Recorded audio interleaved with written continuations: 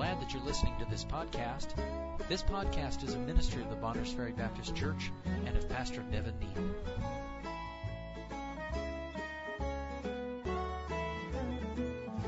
Let's stand then, if you would please. Galatians chapter 1, beginning verse 11. But I certify you, brethren, that the gospel which was preached of me is not after man. For I neither received it of man, neither was I taught it, but by the revelation of Jesus Christ. Verse 13. For ye have heard of my conversation in time past in the Jews' religion, how that beyond measure I persecuted the church of God and wasted it and profited in the Jews' religion above many my equals in mine own nation, being more exceedingly zealous of the traditions of my fathers.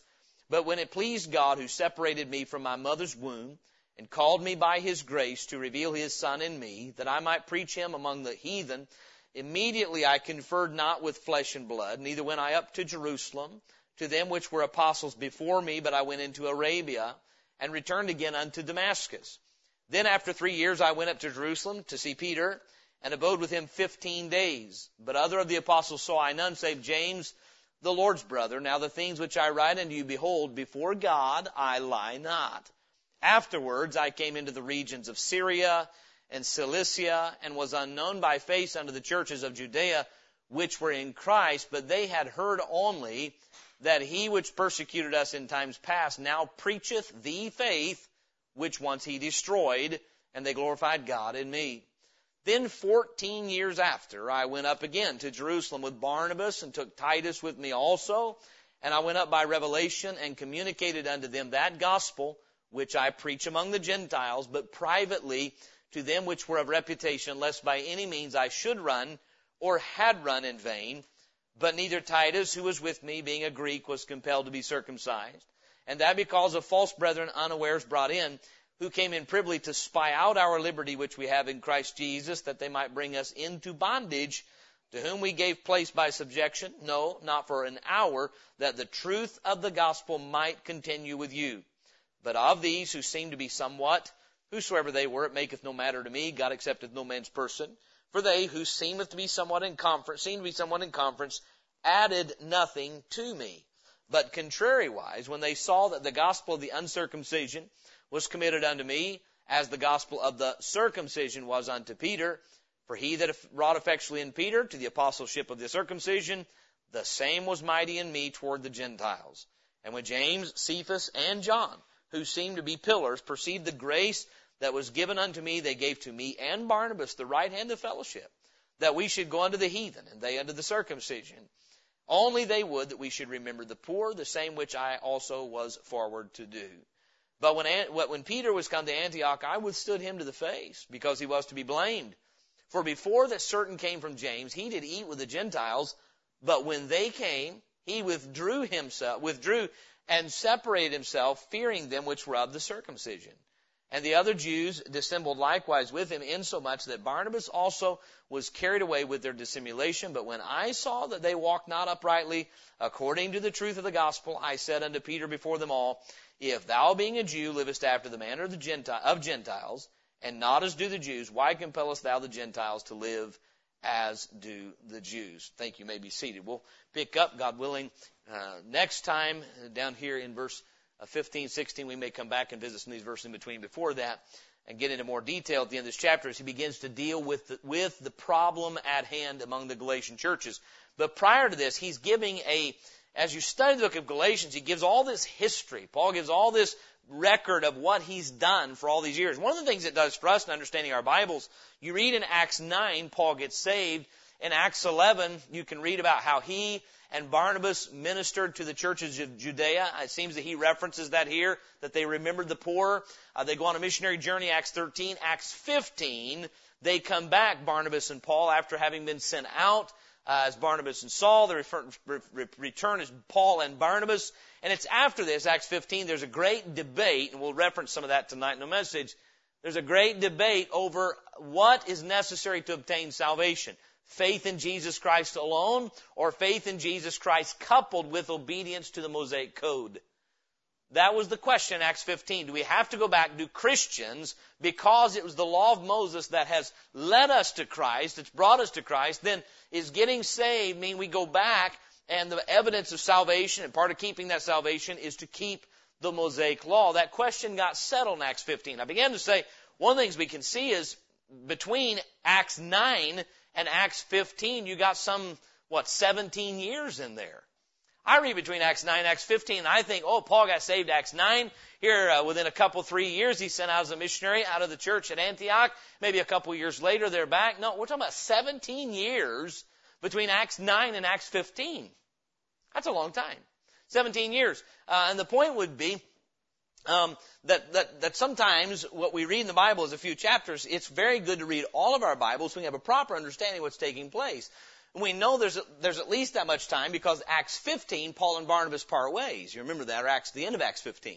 And Paul goes out with Silas after that. And so this just helps us have some understanding. Acts being a book of history, read it in conjunction with Galatians and you'll get a better picture of how long it took for the Lord to prepare Paul and use him effectively as a missionary.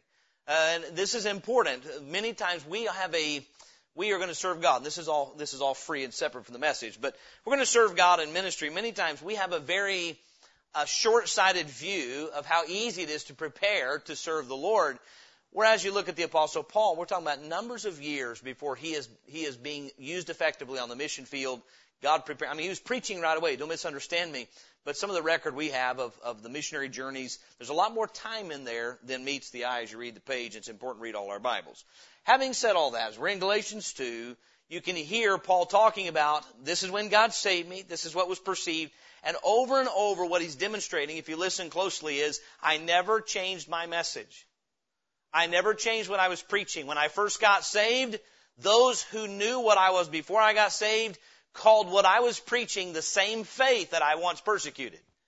Meaning, I didn't come up with some unique message of Paul, some message that allows people to, by grace, live in sin. I didn't come up with that. When I first got saved, they knew that the message I preached is the same message I previously persecuted. And then some years later, I met with Peter and met with him briefly, but I wasn't seeking approval of man. This came from God, but I wasn't afraid to be challenged or held accountable by men. That's what Galatians 2 is all about. He said, by revelation we went up to make sure I had not run and was not running in vain. I want to make sure that I was not doing the wrong thing, saying the wrong thing. So I went and was accountable for what I'm preaching. And when I told the men in Jerusalem what I was preaching, they added nothing to me. They didn't say, no, Paul, you need to be preaching people that get saved. They must be circumcised as well or they're not saved. He said they added nothing to me, meaning the gospel I was preaching was the same gospel Peter was preaching. And you see this theme throughout. What he is confirming is, hey, I'm not the one that's changed my message. This is what I was preaching when I came to Galatia. It's what you believed. What's going on is someone is changing the gospel on you. And it's important we understand that this still goes on today. There are those today who are preaching that, hey, what you believe when you got saved, there's a little more to it or whatever may be the case. And we need preachers in our life who are devoted to the truth. Not devoted to building a movement, not devoting to say, see, that's one of my followers. You can typically identify a cult by some physical means. Almost always there'll be something that is unique to that movement that is seen in a physical way. For instance, I believe that the godliness that's on the inside should show up on the outside.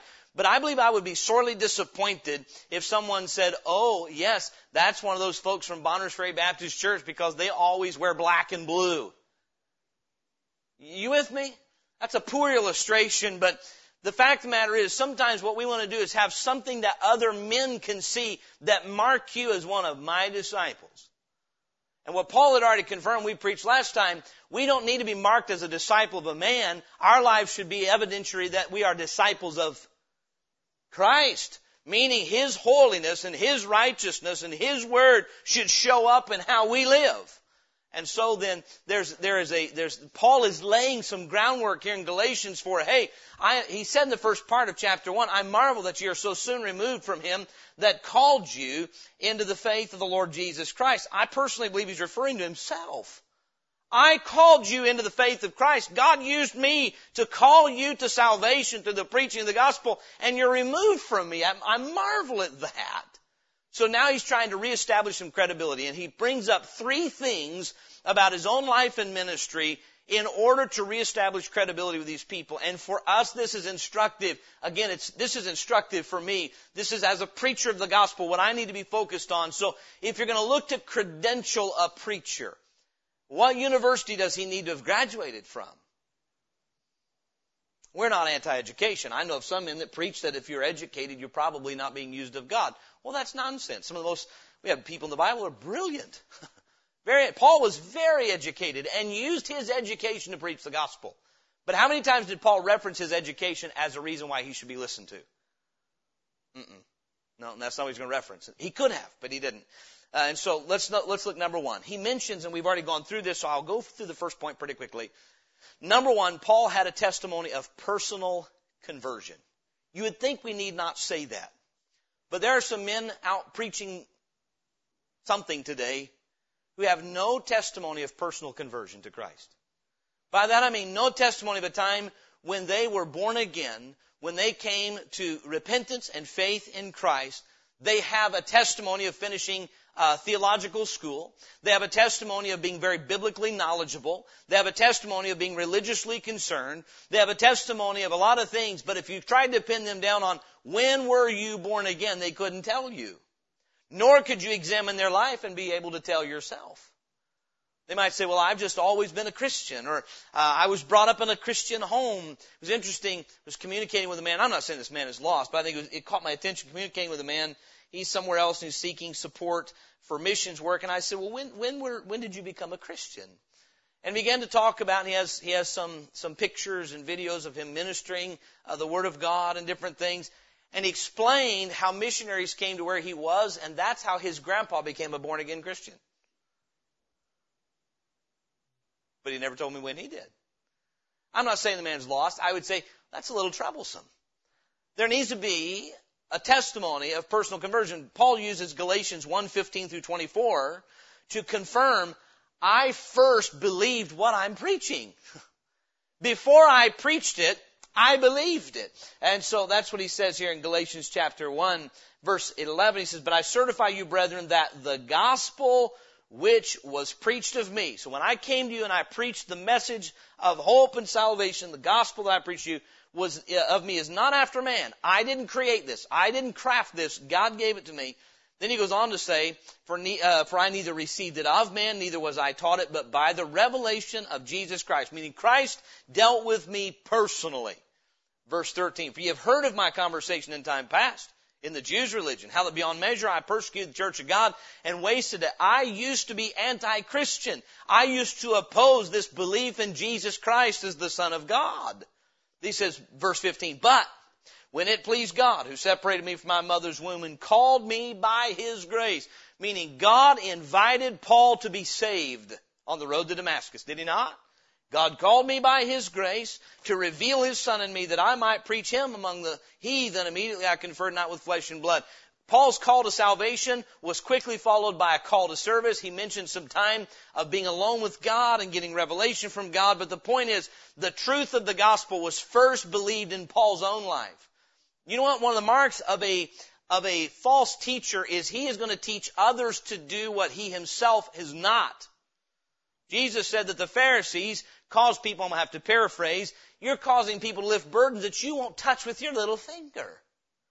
The Bible says of our Lord and Savior, He began first both to do and teach.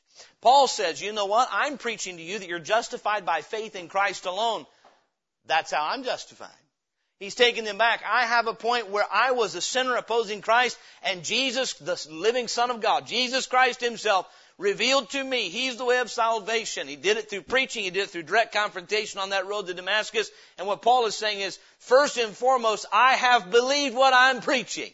He had a personal conversion through the truth of the gospel.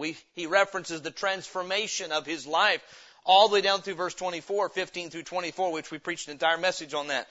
He talks about how he had persecuted in times past. And it says this in verse 20, Know the things which I write unto you, behold, Before God I lie not. We're in chapter 1, verse 21. Afterwards I came into the regions of Syria and Cilicia, and was unknown by face unto the churches of Judea, which were in Christ, but they had heard only that he which persecuted us in times past now preacheth the faith which once he destroyed, and they glorified God in me. We focused in on that verse 24 a couple weeks ago. Tonight I want you to focus in on the fact that he says it was known. First of all, he was known as a persecutor. Now I said I'm known as a preacher. What was he known to preach? The exact same faith that once he destroyed. Meaning, he said, when I first got saved, people recognized my message as the same message of Stephen. I didn't add to it. I didn't take away from it. He's trying to verify, I have not modified my message to get a following. I'm preaching the same faith that once I was against. God brought me to repentance, and now I have had a personal conversion. You can see that in the transformation of my life and the testimony of my life, where at one point I was an opponent to God. Now God is glorified in me because I came to the faith in the Lord Jesus Christ. So he deals with this personal conversion. The proof of a preacher, every preacher needs first and foremost to have a testimony of personal salvation, of a time when they personally have come to faith in Jesus Christ as their Savior. May I say this tonight? If you've come to faith in Christ as your Savior, you know when that took place. You may not know the date. I didn't say that. But you know there was a point when you realized, I cannot be saved unless Jesus Christ saves me. You know what I'm talking about tonight. And if you don't have that, you don't have that testimony of being reproved of your sin and of the righteousness of Christ and of the judgment that's ensuing outside of His righteousness, then you need to be saved. Christ alone can save, and Paul knew. How do you think Paul said, Paul, when did you come to faith in Christ? Well, I'm not sure. I'm not really sure about that. I remember asking some folks that attended church years ago here. They both claimed to be good Christian people. They had a decent name in the community, and I was invited to their house for dinner. And I said, and I was as innocent and harmless. I didn't think anything of it. They testified they were Christians. And when did you get saved? And they said, well, that's not really the way we think of it. I thought, well, it took me off guard. And so we kind of believe it's something that you're progressing in, and so they believed in works. So they couldn't clearly say this is when God saved us. They could say we have faith in Christ and are hopeful that we're saved. If you ask Paul, when did Christ save you? Do you think he could give you a clear answer? Well, he did multiple times in his life if you hear his preaching. I was against Christ until the road of Damascus. And at that, he said, Lord, what wilt thou have me? Would you say his mind changed about who Christ was? Absolutely. Lord, what wouldst thou have me to do? And he put his trust in Christ, and God saved him. The point is, he had a testimony of a personal conversion. You don't want an unconverted sinner teaching you how to serve God. But you know what the Judaizers were? They were lost. You know why? Because they were still trusting in their performance for God, not in what Christ had done for them. They were that Paul will call it another gospel. When we trust what we do for God instead of what God has done for us in Christ, we are trusting in our own works of righteousness. Amen? And Paul said, not I. I came to faith in Christ. And so then he had a testimony of personal conversion. Number two, not only does he bring up the issue of his own personal conversion, then he begins to deal with some practical consistency. He had come to faith in the righteousness of Jesus Christ as the Son of God on the Damascus Road. Then he says, chapter 2, verse 1, he mentions time. He says, then 14 years after, I went up again. So he says, I was in Judea. They had never seen my face. They just heard that the one that persecuted us in time past is now preaching the faith he wants to deliver, and they glorified God in me. Look what God did. He changed a persecutor into a preacher. 14 years after, I went up again to Jerusalem with Barnabas and took Titus with me also. And I went up by revelation, meaning the Spirit of God led him to do this and directed him to go. He said, and communicated unto them that gospel. So I made it very clear. The gospel that I preached, I communicated to them that gospel which I preach among the Gentiles. but privately to them which were of reputation, lest by any means I should run or had run in vain. He said, I had a private meeting with the pillars of the faith, with the men of reputation in Jerusalem, the elders, I believe they're called in Acts 15. He said, I had a private meeting to make sure that I was not off course, that I wasn't out here wasting my breath preaching something that wasn't true. May I say this, when you find a true man of God, you know what his utmost concern is? I want to make sure that my message is God's word, not my own. That's what you're hearing from Paul. He said, I went up and was willing to let some men of reputation hear what I was preaching and tell me if I was right or wrong. I went to them privately. I wasn't going to make a big deal of this, but I told them, this is what I've been preaching among the Gentiles. I wonder why Paul felt the need to do that. Read 2 Corinthians and you'll figure out why. There were those accusing Paul of preaching a message of grace that gave license to sin. You read the book of Romans, you can hear that. Shall we continue in sin that grace may abound? God forbid. I'm not teaching that the gospel liberates you to sin. I'm teaching that it liberates you from bondage to sin. The law binds you to sin. Christ frees you from sin. And so Paul had gone to these, and what we find is that in 14 years, guess what Paul was doing? Still preaching the same thing. For now, longer than that, 17 years, because it's 3 years after his conversion. In verse 18, he'd gone to see Peter. 14 years later, so 17 years, he had been preaching the same thing. Now, I believe this. There is credibility established over time. It is problematic if a preacher is every 10 years modifying what he preaches as the gospel in order to get a crowd in the door. That's problematic. And Paul brings up the subject of time, I believe on 2 occasions, 3 years after I went to see Peter, 14 years later I went. I told them what I was preaching, and it's the same thing he had been preaching, lest I had run or was running in vain. And so then we find he mentions time. He's trying to point out my message is consistent because it's the same. Now you can preach the same lie for 17 years. Don't misunderstand. So it's not the only thing he's going to bring up, but he had not modified his message in 17 years of preaching. Then he goes on, he said, he brings not only up time, but the issue of some trouble. He said, I went up by revelation, verse 2, and communicated unto them that gospel which I preach among the Gentiles, but privately to them which were of reputation, lest by any means I should run or had run in vain. But neither Titus, who was with me, being a Greek, was compelled to be circumcised, and that because of false brethren unawares brought in, who came in privily to spy out our liberty, which we have in Christ Jesus, that they might bring us into bondage. He said, I was preaching a gospel that did not include having to get circumcised to get saved. It wasn't what Jesus has done plus what we do. That's not what I was preaching. I was preaching what Christ has done for us, and yet we came to Jerusalem and there was some pressure put on Titus to get circumcised. Now, let's not think so much about that procedure or all that. It's what it symbolizes. There's a whole group of people called the circumcision because they were identified by that ritual that God gave to Abraham after God made a covenant with Abraham. The token of God's covenant, Abraham's covenant, was circumcision of Abraham and his children, his boys. And so then what these people are saying is, if you're a Gentile uncircumcised, you can't be righteous in the sight of God until you accept the token of your conformity to the law of God.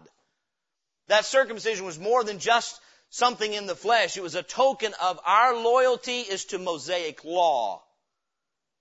That's what it was. It was a token of that. You know what? We believe this today. We want to see people get baptized who've been believers, but it's dangerous when you start teaching that baptism is necessary for salvation. Why? Because what you're saying is an act of the flesh makes you righteous. No. It's faith in Jesus Christ that makes you righteous. And so Paul says we had some trouble. We had people that came in privily to spy out our liberty, meaning Paul said, I was preaching to the Gentiles, once you come to personal faith in Jesus Christ, you're justified. Read Romans. You're justified by faith. That's the gospel I preach. What these guys were doing, and you can read it in Acts chapter 15, is saying, no, you come to faith in Christ and you must keep the law. You must be circumcised. And it would be apparent some were wanting to implement dietary law. You can read that in Colossians. They were wanting to implement, may I say this? The earliest perversions of the gospel were not by denying that virgin birth It was not by denying those things. It was saying you're saved by faith in Christ plus your performance. When we add works to the gospel, it becomes a different gospel. It's different.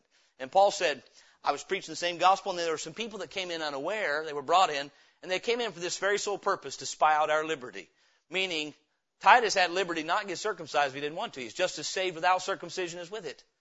He said, they came in to spy that out. He said, but Titus, he wasn't compelled, even though they put pressure on him to do that, he wasn't compelled to, meaning he was so confident in the gospel he heard, and I was confident enough that the gospel I was preaching is the gospel of God, that there wasn't a need to change to satisfy those people who come in to spy out our liberty in Christ. You understand, men love controlling other men. Truth? Wicked men especially love to control other men for their own wicked purposes. And what Paul is saying is, in the face of trouble, we didn't change our behavior to satisfy those who are accusing us of preaching something false. We wanted, number one, to make sure we weren't preaching something false. So there were some people who have a reputation for being belonging to the Lord and the elders in Jerusalem. And so we went there to make sure it hadn't run in vain. But in the meanwhile, we had this private meeting, but there were some people brought in to spy us out to find out, are they lining up with what we want them to do? Are they going to accept this faith plus circumcision as a way of salvation? And he said, what he's pointing out is, in spite of that, Titus, who was a Greek, a Gentile, didn't change his conduct one bit. You know what the Galatians were starting to do? Under the pressure from these Judaizers, they're going back under the law. They're going back to having to circumcise and having to do these things and to be righteous. And so Paul says, no, there was trouble. And then we see throughout this text Paul's transparency. Before we do that, go to Acts chapter 15. I just want to read the context that he's referring to in Acts chapter 15, verses 1 through 5. That's all we'll read for now, and I'm not sure we'll read more of Acts 15. I encourage you to read it in your own time if you want to do a further study on this. Acts chapter 15, verse 1, and certain men which came down from Judea taught the brethren and said, except ye be circumcised after the manner of Moses, ye cannot be saved. That's pretty plain, isn't it? They didn't say, except you believe in the Lord Jesus Christ, you cannot be saved, except you be circumcised after the manner of Moses. Meaning, they were teaching people who had already put their faith in Christ, you have to also be circumcised or you won't ultimately be saved. And verse 2, when therefore Paul and Barnabas had no small dissension and disputation with them, they determined that Paul and Barnabas and certain other of them should go up to Jerusalem unto the apostles and elders about this question. And being brought on their way by the church, they passed through Phoenicia and Samaria, declaring the conversion of the Gentiles, and they caused great joy unto all the brethren. And when they were come to Jerusalem, they were received of the church and of the apostles and elders, and they declared all things that God had done with them. But there rose up certain of the sect of the Pharisees, which believed, saying that it was needful to circumcise them and to command them to keep the law of Moses. I mean, it's necessary if they're going to be ultimately saved, they've got to become Jews. They've got to recognize Jewish law. And if you read the rest of Acts 15, the apostles and elders came together. Peter stood up and said, it's not true. I preached to Cornelius, a Gentile, and to those Gentiles in his house. And before we left the room, they were filled with the Holy Spirit just like us. Uncircumcised, unbaptized even. Acts chapter 10, you can read it. Meaning the moment they came to personal faith in Jesus Christ, they were given the Holy Spirit of God. They were recognized by God as being acceptable to God. And basically what Peter says is, if they're acceptable to God, they should be acceptable to us. God saved them without circumcision, without keeping the law. They were saved simply by faith in Jesus Christ. Now, friends, that is the gospel. May I say this? That's the only way you'll ever have assurance of your salvation. The only way is that God promised me that upon my faith in Jesus Christ, He would count my faith in Christ as righteousness. That means the moment you came to faith in Christ, according to God, you are as righteous in His sight as His own Son. That's the Word of God. And when we start adding to that, well, that's true. But remember now, faith without works is dead. Yes, it is. We're talking about what man sees now, not what God sees. Amen? You read James 2. That's not talking about what God sees. That's talking about what man sees. Show me thy faith without thy works. I will show thee my faith by my works. You have many today preaching and teaching. Yes, you're saved by faith in Christ. But if you're not doing X, Y, and Z, you're not really saved. May I say this on the authority of God's Word? If you are truly and sincerely trusting Christ, you are saved because He doesn't lie. And He saves eternally. And you'll never get traction in your spiritual life, nor will anybody, until you know for sure God has saved you. And the only way to know that is that you're trusting not yourself, not your performance, not your Christianity, not your faith. You're trusting God's Son. That's righteousness. Amen? Amen. Now, why is this such a big deal? Because there were those coming into the Galatians saying, no, it's not that simple. Yes, you've trusted God's Son, but you also have to remember, God gave the law to Moses. Remember, He said, keep the Sabbath. You remember He said, keep the feast. You remember He said not to eat pork. You remember He said this and this. And if you don't do that, you're not really saved. This had all been settled. There was some trouble. And Paul said, in the face of that trouble, I still didn't change my message.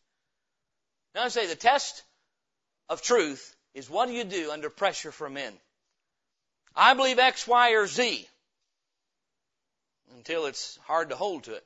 Even Peter and Barnabas, godly men, wilted under the pressure from these people to modify the gospel. And may I say this, there's pressure to do so, but the fact remains, the gospel is what the death, the burial, and resurrection of Jesus Christ. Not the death, burial, resurrection of Jesus Christ and our faithful performance. Amen? We want to be faithful, but that's not what saves us. So in Paul's consistencies, dealing with in chapter 2, verses 1 through 10, he deals with the time, the consistency in time. He'd preached the same message for 17 years. His consistency in the face of trouble. His consistency revealed through his transparency. He's not afraid to be examined by people who are in the faith before him to check his message to see if it was true. Meaning, I didn't get called by men, but I'm not afraid to be accountable to men. Amen? You remember what Paul said about the Bereans? They were more noble. Why? Because they searched the Scriptures daily. He wasn't afraid to have his message called into check by the Word of God and by other seasoned saints. And the test of Paul is seen here. He says when he went, go back to Galatians 2 if you would, when he went to Jerusalem, he says in verse 6, but of these who seem to be somewhat, and he puts in parentheses, whosoever they were, whatsoever they were, maketh no matter to me, God accepteth no man's person. You can see he's trying to shoot down. Don't listen to people because they have big reputation. They're men of reputation, but God doesn't work like man. He's not a respecter of persons. Verse 6, for they who seem to be somewhat in conference added nothing to me. Meaning they didn't say, your gospel's still lacking this, Paul. No, you're preaching the same gospel we are. Verse 7, but contrariwise, when they saw that the gospel of the uncircumcision was committed unto me, these are not two separate messages, the same message to two separate people groups. The gospel of the uncircumcision committed to Paul, as the gospel of the circumcision was unto Peter. For he that wrought effectually in Peter to the apostleship of the circumcision, the same was mighty in me toward the Gentiles. And when James, Cephas, that's Peter, and John, who seemed to be pillars, perceived the grace that was given unto me, they gave to me and Barnabas the right hand of fellowship, that we should go unto the heathen, and they unto the circumcision. Only they would that we should remember the poor, the same which I also was forward to do. You can read about that in Acts 11 and 12, and then in 2 Corinthians 8 and 9 and so forth. But when Peter was come to Antioch, I withstood him to the face. Now we're coming to our third point. He's dealt with his personal conversion. That is a point of credibility. I have first received the gospel I preach. Number 2, practical consistency. Same message over a 17-year period of time. The same message in the face of opposition, of spies trying to bring us back into bondage to the law. We didn't change. Practical consistency through transparency, a willingness to have his message examined. The test of those apostles and elders, and they said, you know what? Your message is absolutely the same message Peter's preaching. He'll preach the gospel to the Gentiles primarily, or to the Jews. You to the Gentiles. They gave them right hands of fellowship. Said, brethren, you're on course. Your message is exactly what Jesus Christ gave us. Amen? You know what? What Paul is saying is, if you think that I came and deceived you somehow, that's not the truth. My credibility has been established through time and trouble and transparency and the test of other men who know the truth and have examined my message against the truth and have confirmed it's the same message that Christ gave. And then thirdly, his third point of credibility. First, personal conversion. Second, practical consistency. And thirdly, principled conviction. He says, verse 11, but when Peter was come to Antioch, this same man that had shook his hand and said, yes, this is right, the same man that had defended him there in Acts 15, when Peter's come to Antioch, I withstood him to the face, because he was to be blamed. For before that certain came from James, he did eat with the Gentiles, but when they were come, he withdrew and separated himself, fearing them which were of the circumcision. Meaning they were so adamant and so fervent and so heated over, you've got to believe the message we're preaching. They were putting pressure on Peter to act like what they were preaching was true. And it would be like this. Let me put it to you this way. There are those that believe you cannot be saved without water baptism. So you have people in nursing homes who will never get out of their sick bed, ever. It becomes physically impossible to baptize them. Someone says, oh no, what do we do? They'll not be saved unless they're baptized. And so what some have done is try to get them out of their sick bed into a pool of water.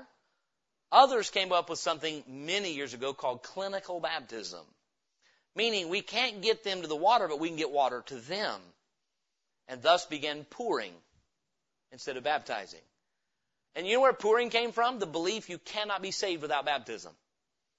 Now if you have a people that are adamant about that, we baptized 32 this week. 29 of them were at the old folks' home. Meaning we're chalking up numbers to make us look good. And you're under that pressure to say, you know what? I count them as a brother without baptism. Now, are we for baptism?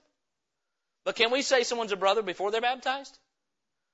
Absolutely. But if you're around a Church of Christ, you'll be pressured to change your mind. Because they teach you can't be saved without water baptism. Not only water baptism in the right mode, but in one of their churches. Then all of a sudden there's pressure put on by the brethren to conform to something that's not true. Sometimes we need to take a stand by saying, I won't do that. So here's Peter, and what Paul says, he says, I perceived dissimulation with Peter. It got so bad that even Barnabas, who stood with me and contended against this, started giving in to it. And Paul says, but in that perceived dissimulation, when I saw that they dissimulated, or they were exercising a double standard, he said, I stood up and defended the truth. I had to say to Peter, you're wrong. So here's Peter eating with Gentiles as though they were brethren, because he'd done that before. But when certain from James, who believed you had to be circumcised to be saved, came along, Peter withdrew and wouldn't eat with them anymore. Meaning now he's treating them like they are, because you've not become Jews yet, and you're not recognizing our dietary laws yet, and you're not circumcised yet, we don't count you saved until you keep our rituals. Yet they had a clear profession of faith in Jesus Christ. And Paul said, when I saw Peter do that, I couldn't have it. You know what? A test of a preacher of truth is a preference of truth over personality. You say, well, was Peter not a true preacher? He was. This was not the pattern of Peter's life. And thank God for men like Paul who called him into question. And Paul said, I withstood him to the face. Proverbs 27 says, open rebuke is better than secret love. Our culture does not believe that. We have a very politically correct culture that you're supposed to tell people you agree with them even if you don't. So that everything is nice and fuzzy and everybody feels good. Paul said, but I was more concerned about the truth of the gospel than whether or not Peter liked me at the end of the day. He wasn't trying to be unkind. I don't believe he was. But the point is, he comes over to Peter and says, what are you doing? Peter, this got settled back in Jerusalem. You remember that? We settled that these guys are as saved as anybody else. These uncircumcised Gentiles are just as saved as you circumcised Jews, because you're not saved by the rites you keep or the way you keep the law. You're saved by faith in Jesus Christ. You remember that, Peter. So I withstood him to the face. That means in front of everybody, face to face. He says, brother, you're just not right on this. Now, you know what that takes? That takes courage. How many know the kind of guy Peter was? Peter wasn't prone to step back and say, oh, no. Peter knew how to speak up himself.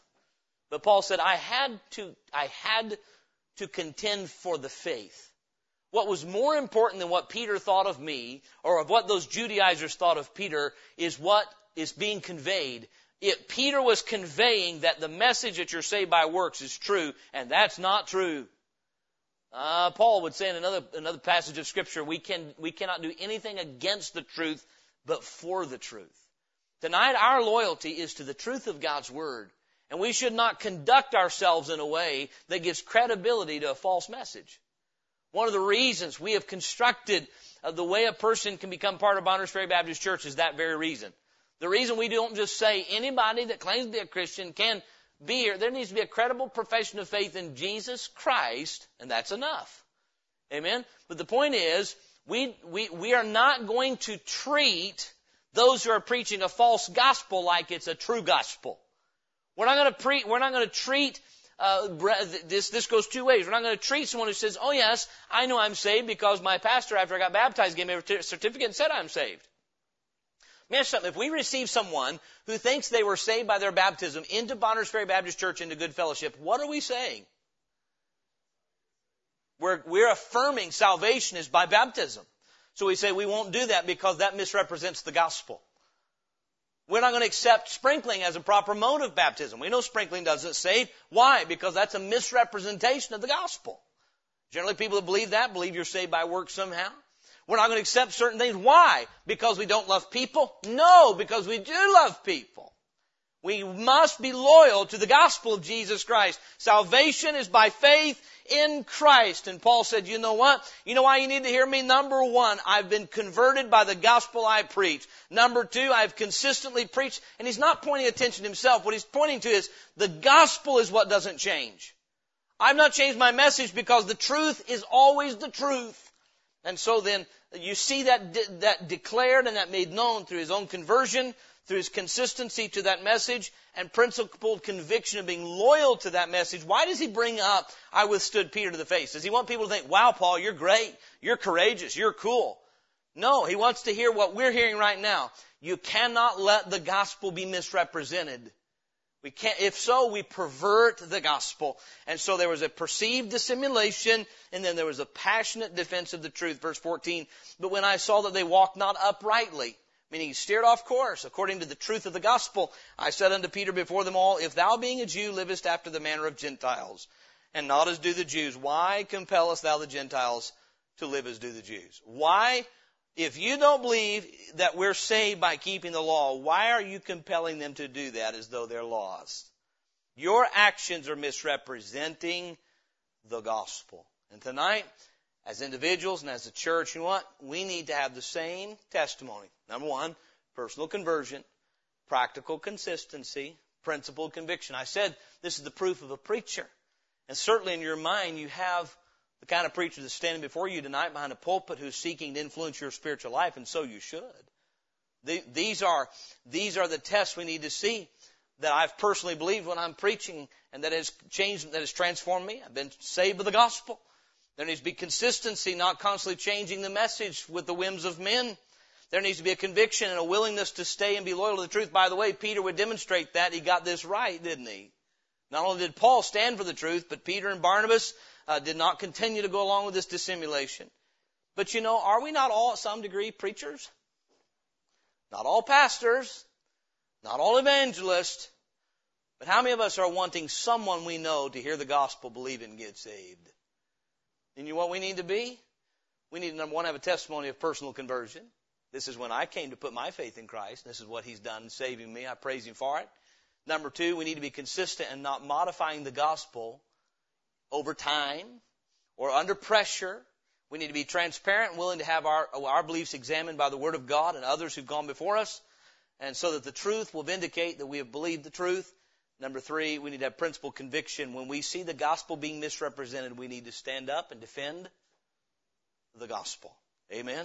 And may we learn from that. Number one, to know that's what you look for in a preacher, someone who's loyal to the truth, but know that's what we need to be as preachers of the gospel. Hope it's helpful to you tonight. So that, you know what, we don't want to come along and get people going astray from the gospel. Our job is to be preachers of and convincers of the gospel.